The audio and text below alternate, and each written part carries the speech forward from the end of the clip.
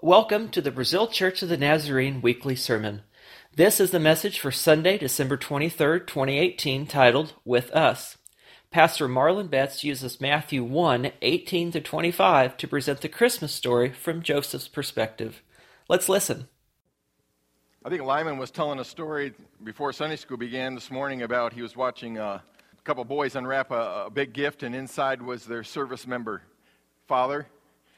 And it's really kind of neat, they finally got it unwrapped, and there he was. But he said in the process of unwrapping him, they thought he was going to kill the guy. They're tumbling the thing around inside with him inside of it.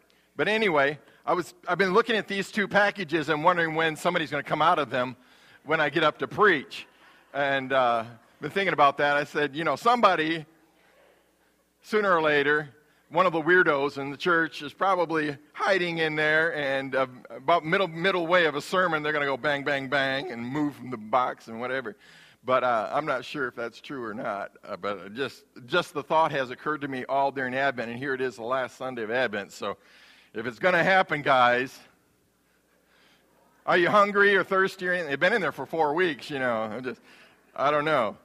Who's been missing? Have we been missing anybody? Because they're probably in there. We're looking at Matthew chapter 1 this morning. And haven't you enjoyed the Schaefer family? It's kind of neat just seeing them all up here, the 3 generations participating in the Advent candles. And you never knew what they was going to do or say. But they did a good job. Matthew chapter 1, verse 18. Let's stand together. It's on the screen. Now the birth of Jesus Christ was as follows. After his mother Mary was betrothed to Joseph, before they came together, she was found with child of the Holy Spirit. Then Joseph, her husband, being a just man, or an upright man, not wanting to make her a public example, thought about putting her away secretly. But while he thought about these things, behold, the angel of the Lord appeared to him in a dream, saying, Joseph, son of David, do not be afraid to take to you Mary your wife, for that which is conceived in her is of the Holy Spirit. And she will bring forth a son, and you will call his name Jesus, for he will save his people from their sins. So all this was done that it might be fulfilled, which was spoken by the Lord through the prophet, saying, Behold, the virgin shall be with child, and bear a son, and they shall call his name Emmanuel, God with us. Then Joseph, being aroused from sleep, did as the angel of the Lord commanded him, and took to him his wife, and did not know her until she had brought forth her firstborn son. And he called his name Jesus. Jesus. Thank you, Lord, for this sharing of Scripture, and pray that you'll help us for a few moments as we reflect on Joseph and Jesus, Mary, one more time. We love you and we want to serve you. In Jesus' name. Amen. You may be seated. And when we talk about the Christmas story and when it's read in our homes, we usually turn to Luke chapter 2. And Luke 1 is about Zacharias and Elizabeth and so on. In chapter 2, we get into the stable and all of that, the manger and a lot of details. And then the shepherds coming and those kind of things. Luke account is much more detailed, and it comes from Mary's point of view. And we talked about that from Wednesday night. So we rarely turn to Matthew's Christmas account, except to read about the wise men in Matthew chapter 2, who came after Jesus was born a year or two later. Anyway, so that account we sometimes turn to in Matthew. But the verses that we read today are the Christmas story given from the perspective of Joseph. Matthew is more about Joseph and the way things happened to him in this passage, whereas Luke is all about Mary, the Annunciation, and her traveling, and the baby being born, and the things that she went through. That perspective. So when we look at the perspective of Joseph, how did the pregnancy of Mary affect him? So in the first part of this sermon, I want to focus on Joseph's point of view. Then in the second part, I want to get us some theological implications from this passage from Joseph's point of view. So first, the Christmas story from Joseph's perspective. First, you need to throw out all your ideas about modern American marriage, okay? Because this is nothing like what we think about when we think about marriage, engagement, and all that. Falling in love, and getting engaged, and the big wedding, and the reception, and then that honeymoon, and all that stuff. You don't hear about a honeymoon in here, unless it's a trip to Egypt. And, I don't know. Anyway, I don't understand all of that, but that this is totally different is what I'm trying to point out. Today, the majority of our wedding focus is on which one, the bride or the groom? You see, it's an unanimous. It's all about the bride. He's up there waiting. She finally makes her appearance. He can't see her all morning long.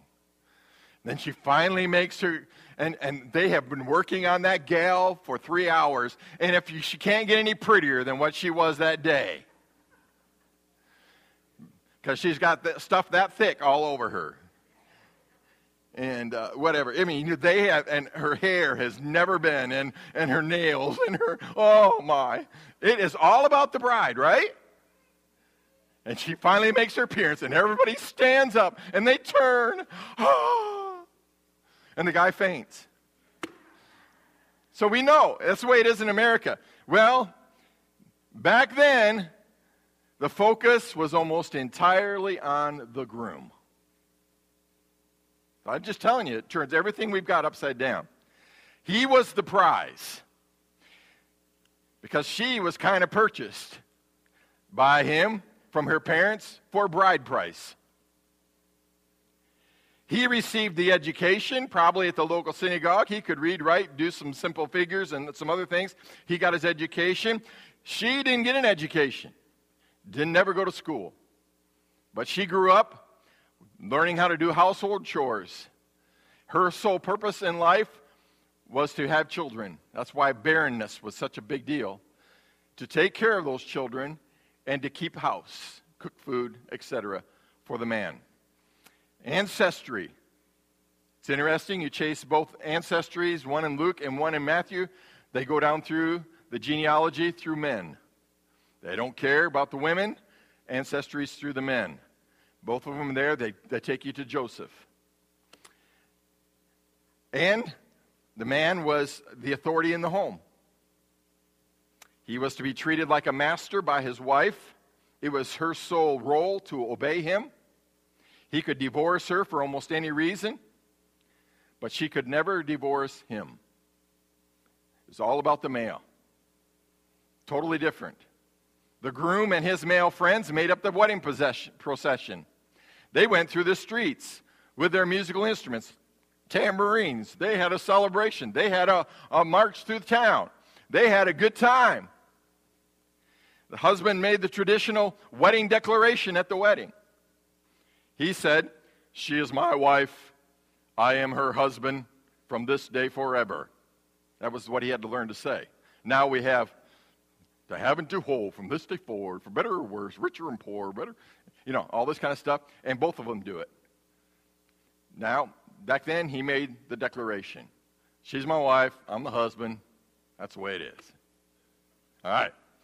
So, and then they had a 7-day wedding feast.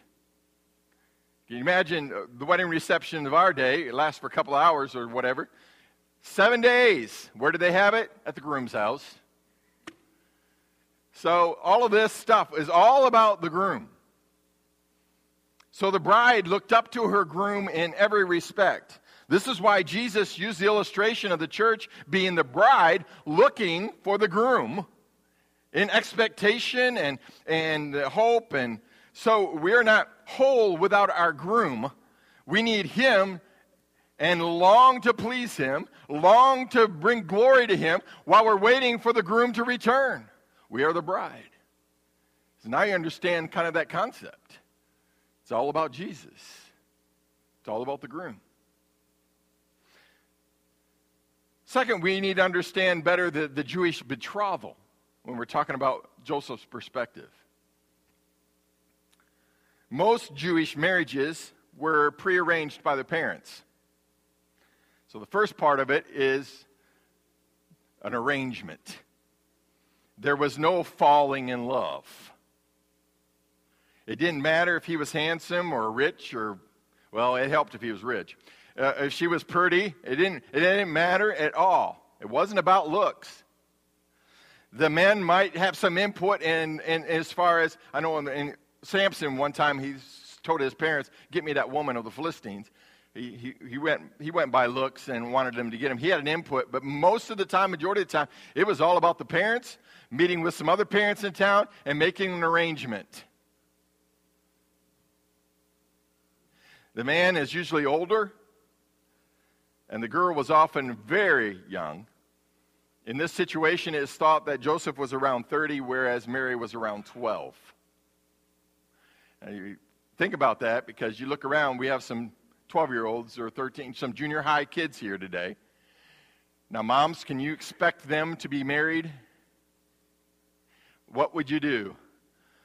Woo-hoo! To a 30-year-old guy? All right, this whole concept, see, you just have to get away from your idea because at that point in time, they had been trained in how to take care of a house. They're ready to go. In any case, Joseph's a real catch because he's a carpenter already with an established business that has been in the community for quite a while. I mean, he's been around for 18 years before she was even born. When you think about it, if he's 30 and she's 12. So after the arrangement period was made, and the girl now gets up old enough, because the arrangement can be made when the child is real small. So when she gets old enough, and minimum age was 12 for a girl to get married, then they would start what they called a period of betrothal, or betrothal. I don't know how to say that word, because of different ways to say it at different places in the country. It lasted a year.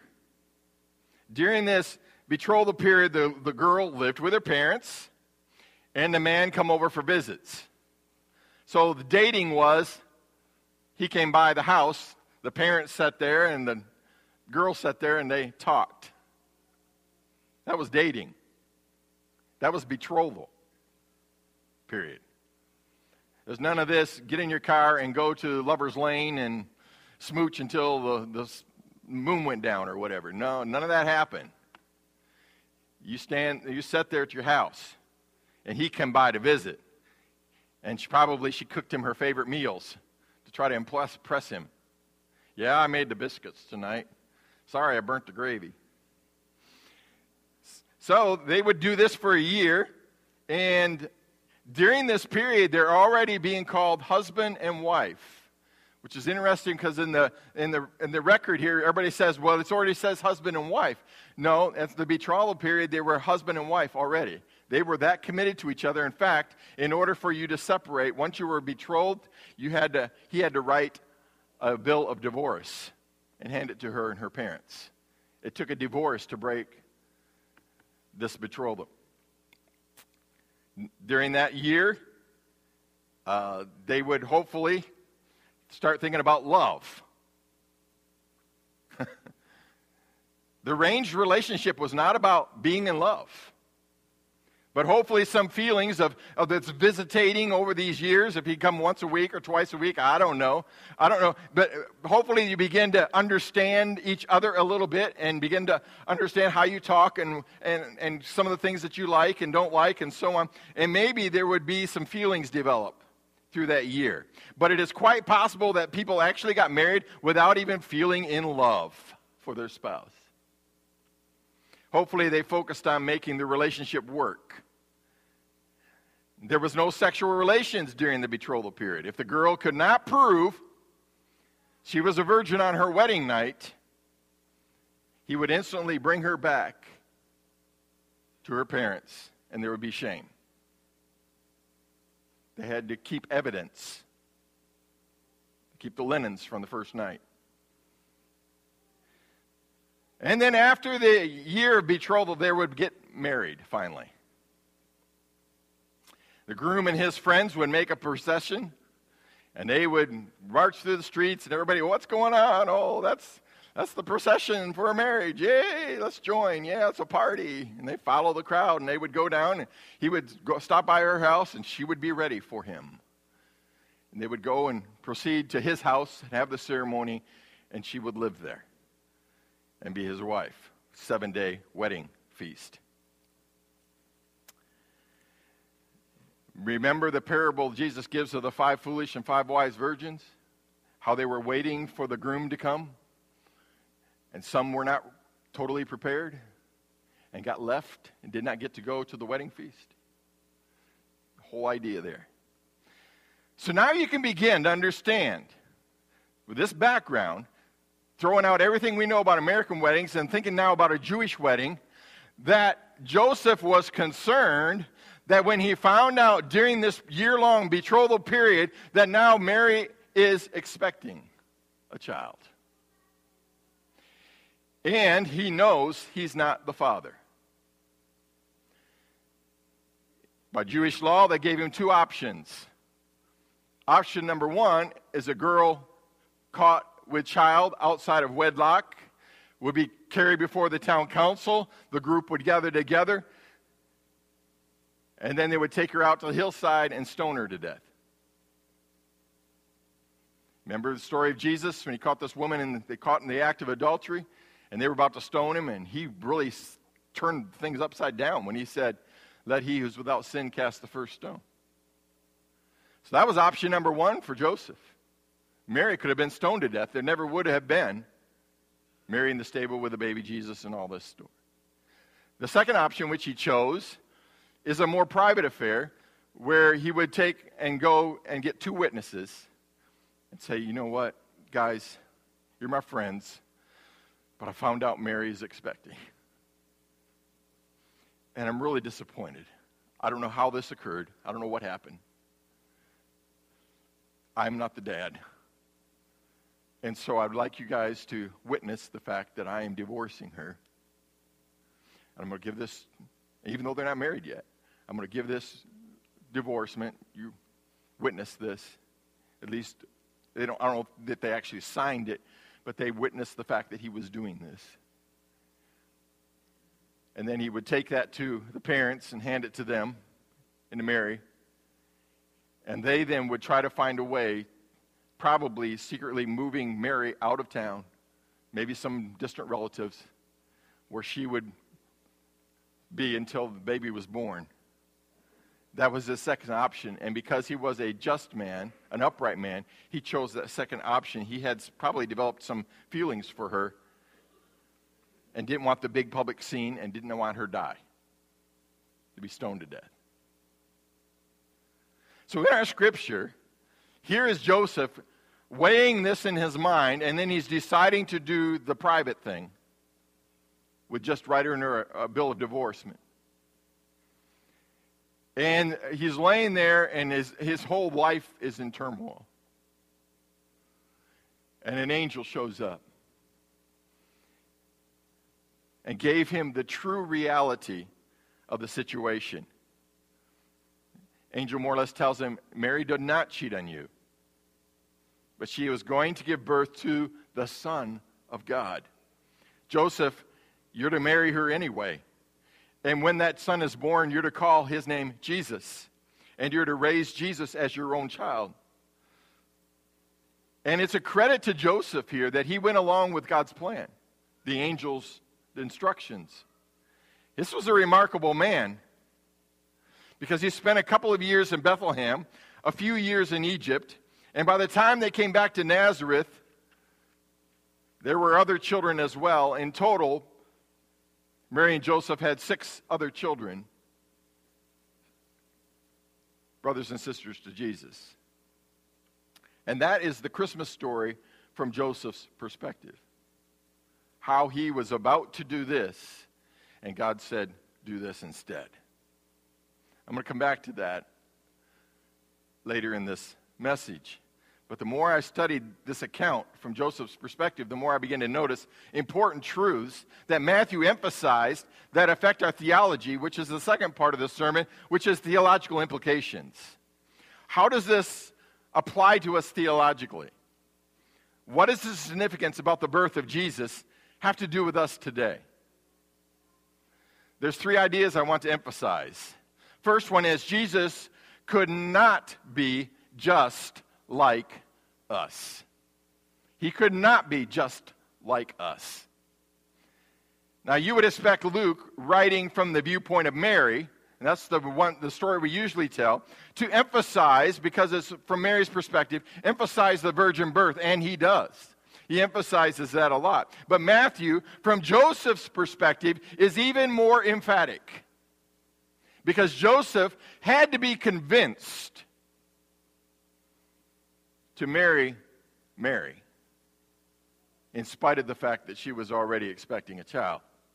So he had to be convinced so that he would continue with this marriage. And so going back, giving the background information, Matthew writes in verse 18, before they, Mary and Joseph, came together, which means having sexual relations, she was found with child of the Holy Spirit. He wants there to be no doubt.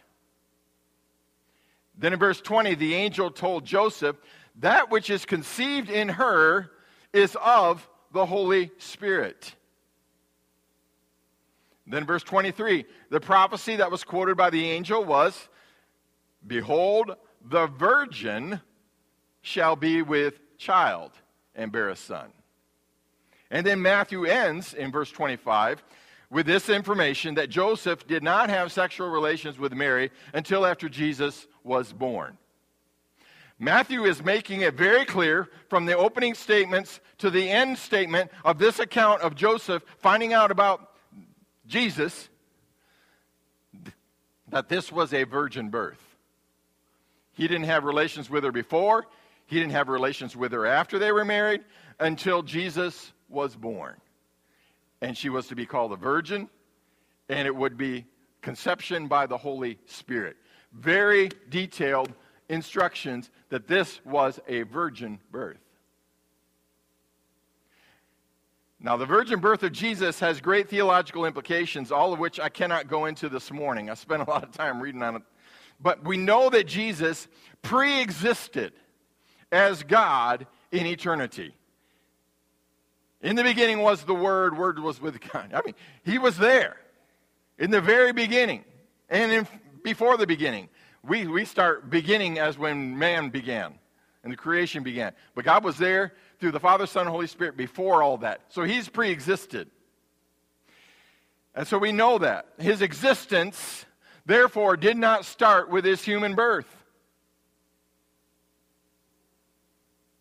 The Holy Spirit is the agent of helping this process take place. The Holy Spirit put Jesus' eternal substance, God's eternal substance, the Son of God's eternal substance, into a few human cells and placed them into the womb of Mary, and she became the surrogate mother so that Jesus could be born as a human. There was no sexual encounter in this pregnancy. Mary was a virgin. Jesus was a miracle. Just like Adam and Eve were miracles by God. Except this was even more important miracle, and then that was the sense that this is not just a human being created by God. This is a human being created by God, and God himself being placed in those initial cells, and so that God would be born fully human, fully God. A miracle by God. And you think, well, we could try to explain it all on our own human resources and put it down to our nutshell, but guess what? God is a God of miracles, and you can't explain it.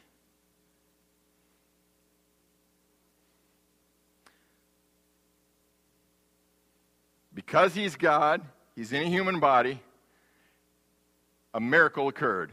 She was a virgin. And that had never happened before, nor has it happened since.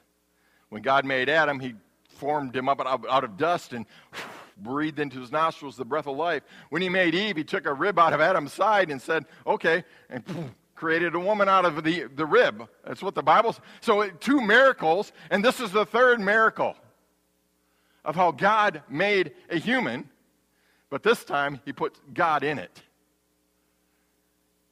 and then had her be born, had him be born from a woman. So the point of the virgin birth is that God made sure Jesus could not be just like one of us. Because to be human was to be sinful.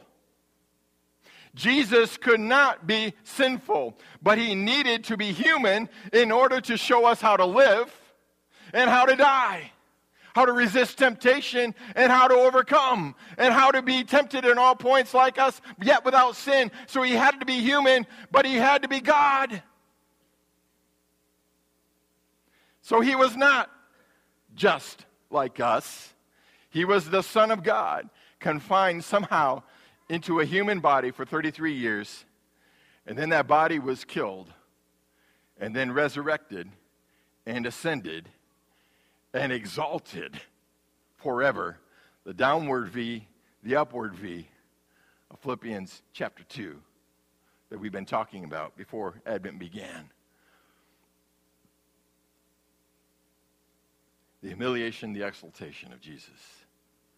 Jesus could not be just like us. Second thing here, theologically, is that Jesus came to be with us. With us. There's a church one time where they were asking, say one word about Jesus that summarizes everything. And different people would say love, holy, joy, peace, Jesus. All these different words. And finally one guy from the back waved, I've got it, preacher, I've got it. He said, the one word that sums it all up is Emmanuel. If you do it in one word. Because it says, if you have God with us, you have love. You have peace. You have joy. You have the Messiah. You have everything else that you could say to describe Jesus. If God is with us. And the angel stated that Jesus would be called, verse 23, he quoted from the Old Testament, Emmanuel, which he says means God with us. Now, the verse was a quote from Isaiah 7:14. In Isaiah's time, there's a prophecy. Good things are going to happen. It was in the time of King Ahaz. And the prophet showed up to give these words to him. And God would show up again and again in the Old Testament and come through for his people. And he would deliver them. And he would help them out. And save them from their enemies. In this case, some alien forces were coming in. And the same God who helped his people back then is now going to work for humans through the life of Jesus to deliver us and them. Totally human, Jesus learned all about human life. He learned about relationships, about temptations, about surprises, about blessings, about hurts. Totally God. Jesus did not give in to Satan, to peer pressure, to popularity, to pain. He fulfilled his mission. He fulfilled God's plan of salvation. Totally human, he knows what we feel, but totally God. He said no to Satan and yes to God, his Father's plan and will and purpose. Not exactly like us. Jesus came to be with us. And I love this because he showed us how to live. He showed us how to die. He showed us truth. He showed us the way to love, the way to live. He became our pattern to follow. Our goal as Christ followers is to be like Jesus was. That's what we all say, I want to be like Jesus. He came to be with us to show us how we can live this. And through the Holy Spirit. The good news is Jesus is still with us today. through the Holy Spirit, because every Christian has felt the presence of Jesus. His Spirit guides us through life. He is our constant friend. In decisions, we have a guide. In salvation, we have a Savior. In temptation, we have a way of escape. In troubles, we have a helper. In death, we have a comforter. In confusion, we have the truth.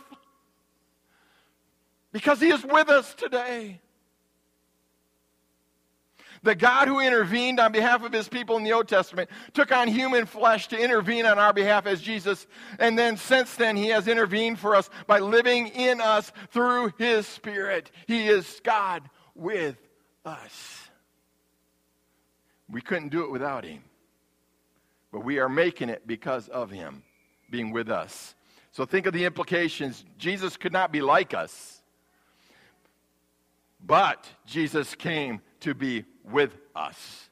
And the third thing, Jesus came to save us. Verse 21, the angel told Joseph, "You shall call his name Jesus, for he will save his people from their sins." Now, Jesus is the name Joshua in the Old Testament. We call it Joshua in English. But it was actually in Hebrew, Yeshua. Yeshua. And so in the Greek we would say Jesus, as we pronounce it, Jesus. And so, or in Spanish it's Jesus. We have so many different words like this from all different languages. But it is the same word, just translated differently. And so Joshua was a very popular name. But Jesus, because He took the name Yeshua or Joshua, was given that name, has elevated that name, Jesus, to now it is no longer associated with Joshua of the Old Testament and all the things that he did. It is the Jesus who came and lived and died on the cross for bringing us salvation from our sins. And so it is elevated, as Paul says, above every other name, that at the name of Jesus, every knee should bow, every tongue will confess that He is Lord. It took Joshua and elevated it.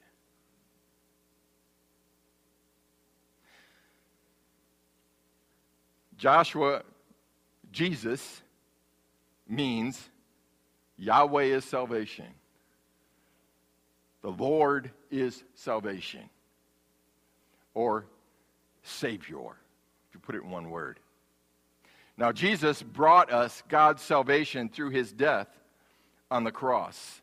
And we all know this truth so very well, but we fail to see the direct connection of Jesus, the Savior, the Lord is our salvation, in the Christmas story. But it is here. Jesus was born so that He could die. And He died so that we could be saved from sin and death and hell. And hidden in Matthew's account is a glimpse of salvation through the life of Joseph. You see, Joseph could not have known it at the time, but he was a just man, it says, who did not want Mary publicly stoned to death, but decided to take the other route, to put her away secretly by writing a bill of divorcement. And because he made that good choice, that puts him in the center of the salvation story. Joseph didn't have to get involved in Mary's problem. He knew Mary was guilty under the law. Talked about law and grace in Sunday school class this morning.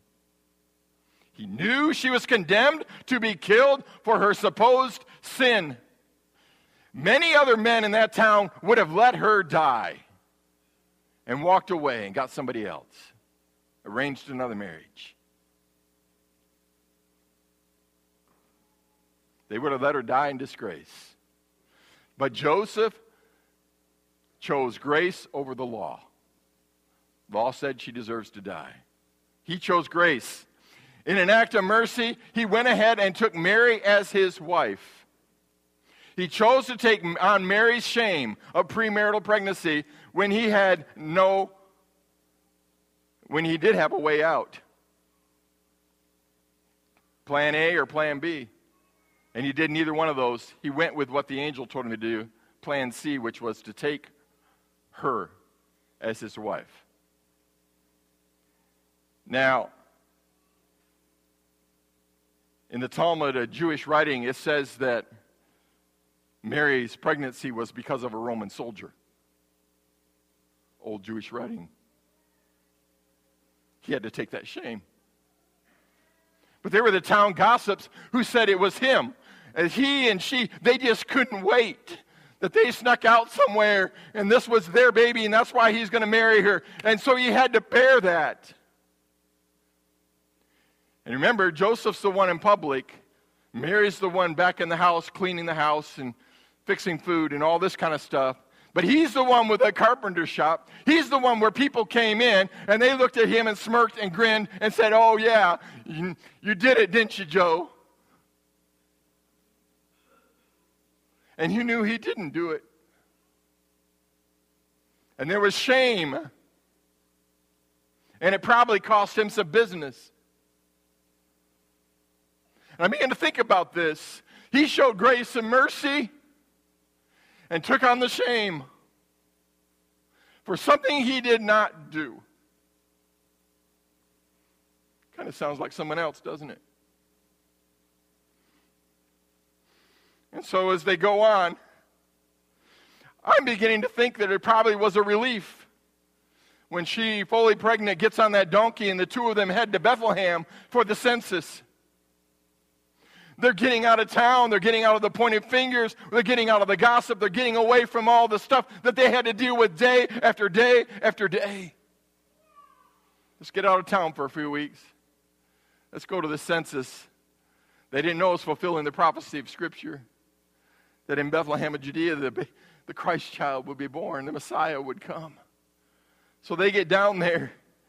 And then they don't come back. They stay down there. Why go back? They were down there up to 2 years until the wise men finally arrived. And they met them in a house and presented their gifts and gave them the money to live on so they could make the exile trip now to Egypt, because Herod's killing all the babies from 2 years old and younger because he questioned them when this star appeared. And they said 2 years ago when they started on that journey. That's all Matthew chapter 2. And then the angel warns Joseph to get out of town because they're going to kill the babies. And they do. So now he's in exile in Egypt for a while. 2 or 3 years, I don't know how long passes. Other children are born. And finally it's safe. Herod dies. It's time to return. And so now he goes back to Nazareth with his wife, Jesus, a couple other children. I don't know how many. I'm assuming there's some others at this point in time, but there were 6 more total. And the gossip had probably finally died down. But I see in this choice of Joseph extending grace and mercy and taking on the shame, the story of Jesus.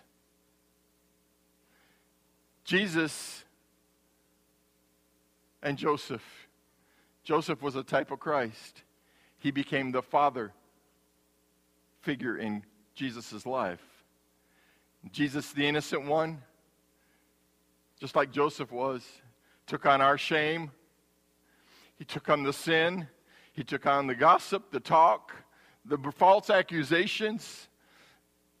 He took it all on. He never said a word. He suffered in our place. He offered grace when we were guilty. He forgave and then said, "Come and be a part of the family." He accepted us just like Joseph accepted Jesus as his own. And he took us into his home and he loved us and he showed us nothing but grace. That's Jesus. And Jesus came not like us to be with us so that he could save us. And I'm so glad you're here this morning, because you need to be reminded that this cute little story is really about this ugly story, which is really a beautiful story about how God extends grace and mercy and forgiveness and love and grace and mercy and forgiveness and love again and again and again. So along with the crucifixion and the resurrection, we also must, in our theology, essential to salvation, also have the virgin birth. It's just as essential. He was not one of us, but he came to be with us in order to save us. Well, I should say he's not exactly like us. He was one of us, but he's not exactly like us. Came to be with us in order to save us. He had to be better than us. He had to show us a new way to live. And for hundreds of years, since Jesus came, millions of people have found in Jesus the answer to the problem of sin. He's the way, the truth, the life. No one comes to the Father except through Jesus. So Christmas is about Jesus, pure and simple. So the question for us, and more specifically for you, because the question is always answered personally, is Jesus your Savior? Has he made the difference in your life? Have you experienced his love and grace and forgiveness? It's family altar time. As the praise team comes to sing an invitation, we have family altar here where we come and pray about all kind of things. Whatever's on your heart, whatever's on your mind. But if you want to respond to Jesus this morning and pray about a relationship with Christ, please feel free to do so. But if you want to come and pray about anything else, maybe your holiday's not real exciting, and I don't know, maybe some things are going on. Maybe there's something else that you need to bring to the Lord in prayer. Let's stand together as they sing. Let's respond in a prayer time today.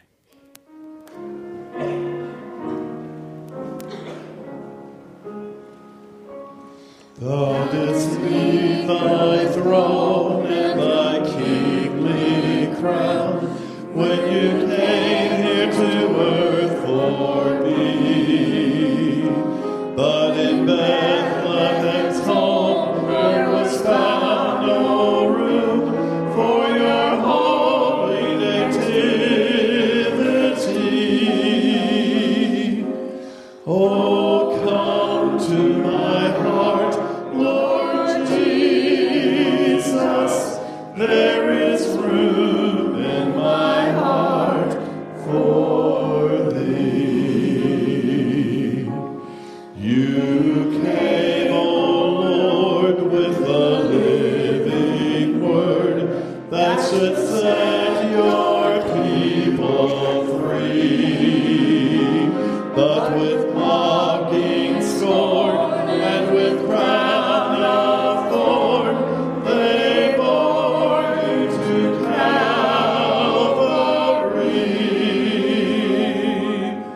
Oh, come to my heart, Lord Jesus, there is room in my heart for thee.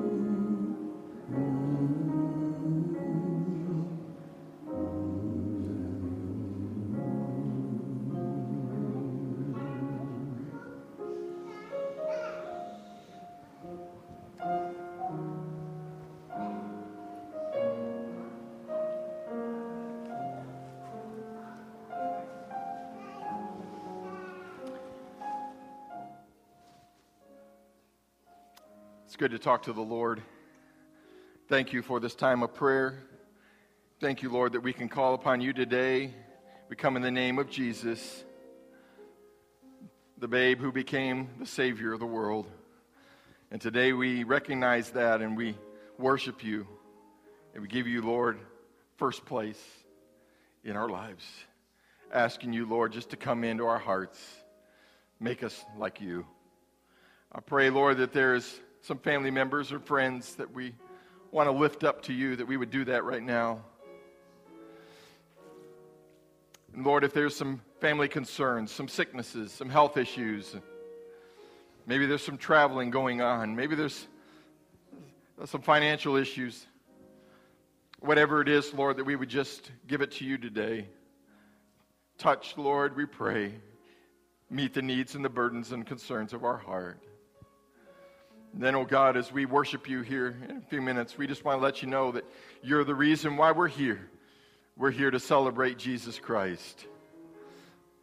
We're here to celebrate the fact that you came and took on the shame of our sin and the pain of our physical hurts that we placed on you as a human race in order, Lord, to bring us a way out, a way where we can become overcomers, resist Satan and resist temptation and find a way and get around all these ways and avenues, Lord, and become wholly yours and surrender to you every day and live the life according to your will so that we can one day see you face to face.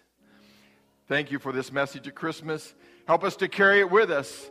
Be in our homes on Tuesday as we experience the Christ of Christmas and realize the gifts we receive are just a representative of the gift that we have already received, which is Jesus. And Lord, allow him to permeate our homes with his presence. And we ask these things in Jesus' name. We hope you enjoyed this sermon. If you're looking for a church in the Brazil, Indiana area, the Brazil Church of the Nazarene invites you to join us as we seek him, celebrate him, and serve him. Sunday morning, we have Sunday school at 9 a.m. and worship at 10 a.m. During worship, we have We Worship for preschool-age kids and a children's church for elementary-age kids. For this information, news, a schedule of events, and more, please visit us online at brazilnaz.com. That's BRAZILNAZ.com. Or visit us in person at 1002 East National Avenue in Brazil. Thank you, and God bless.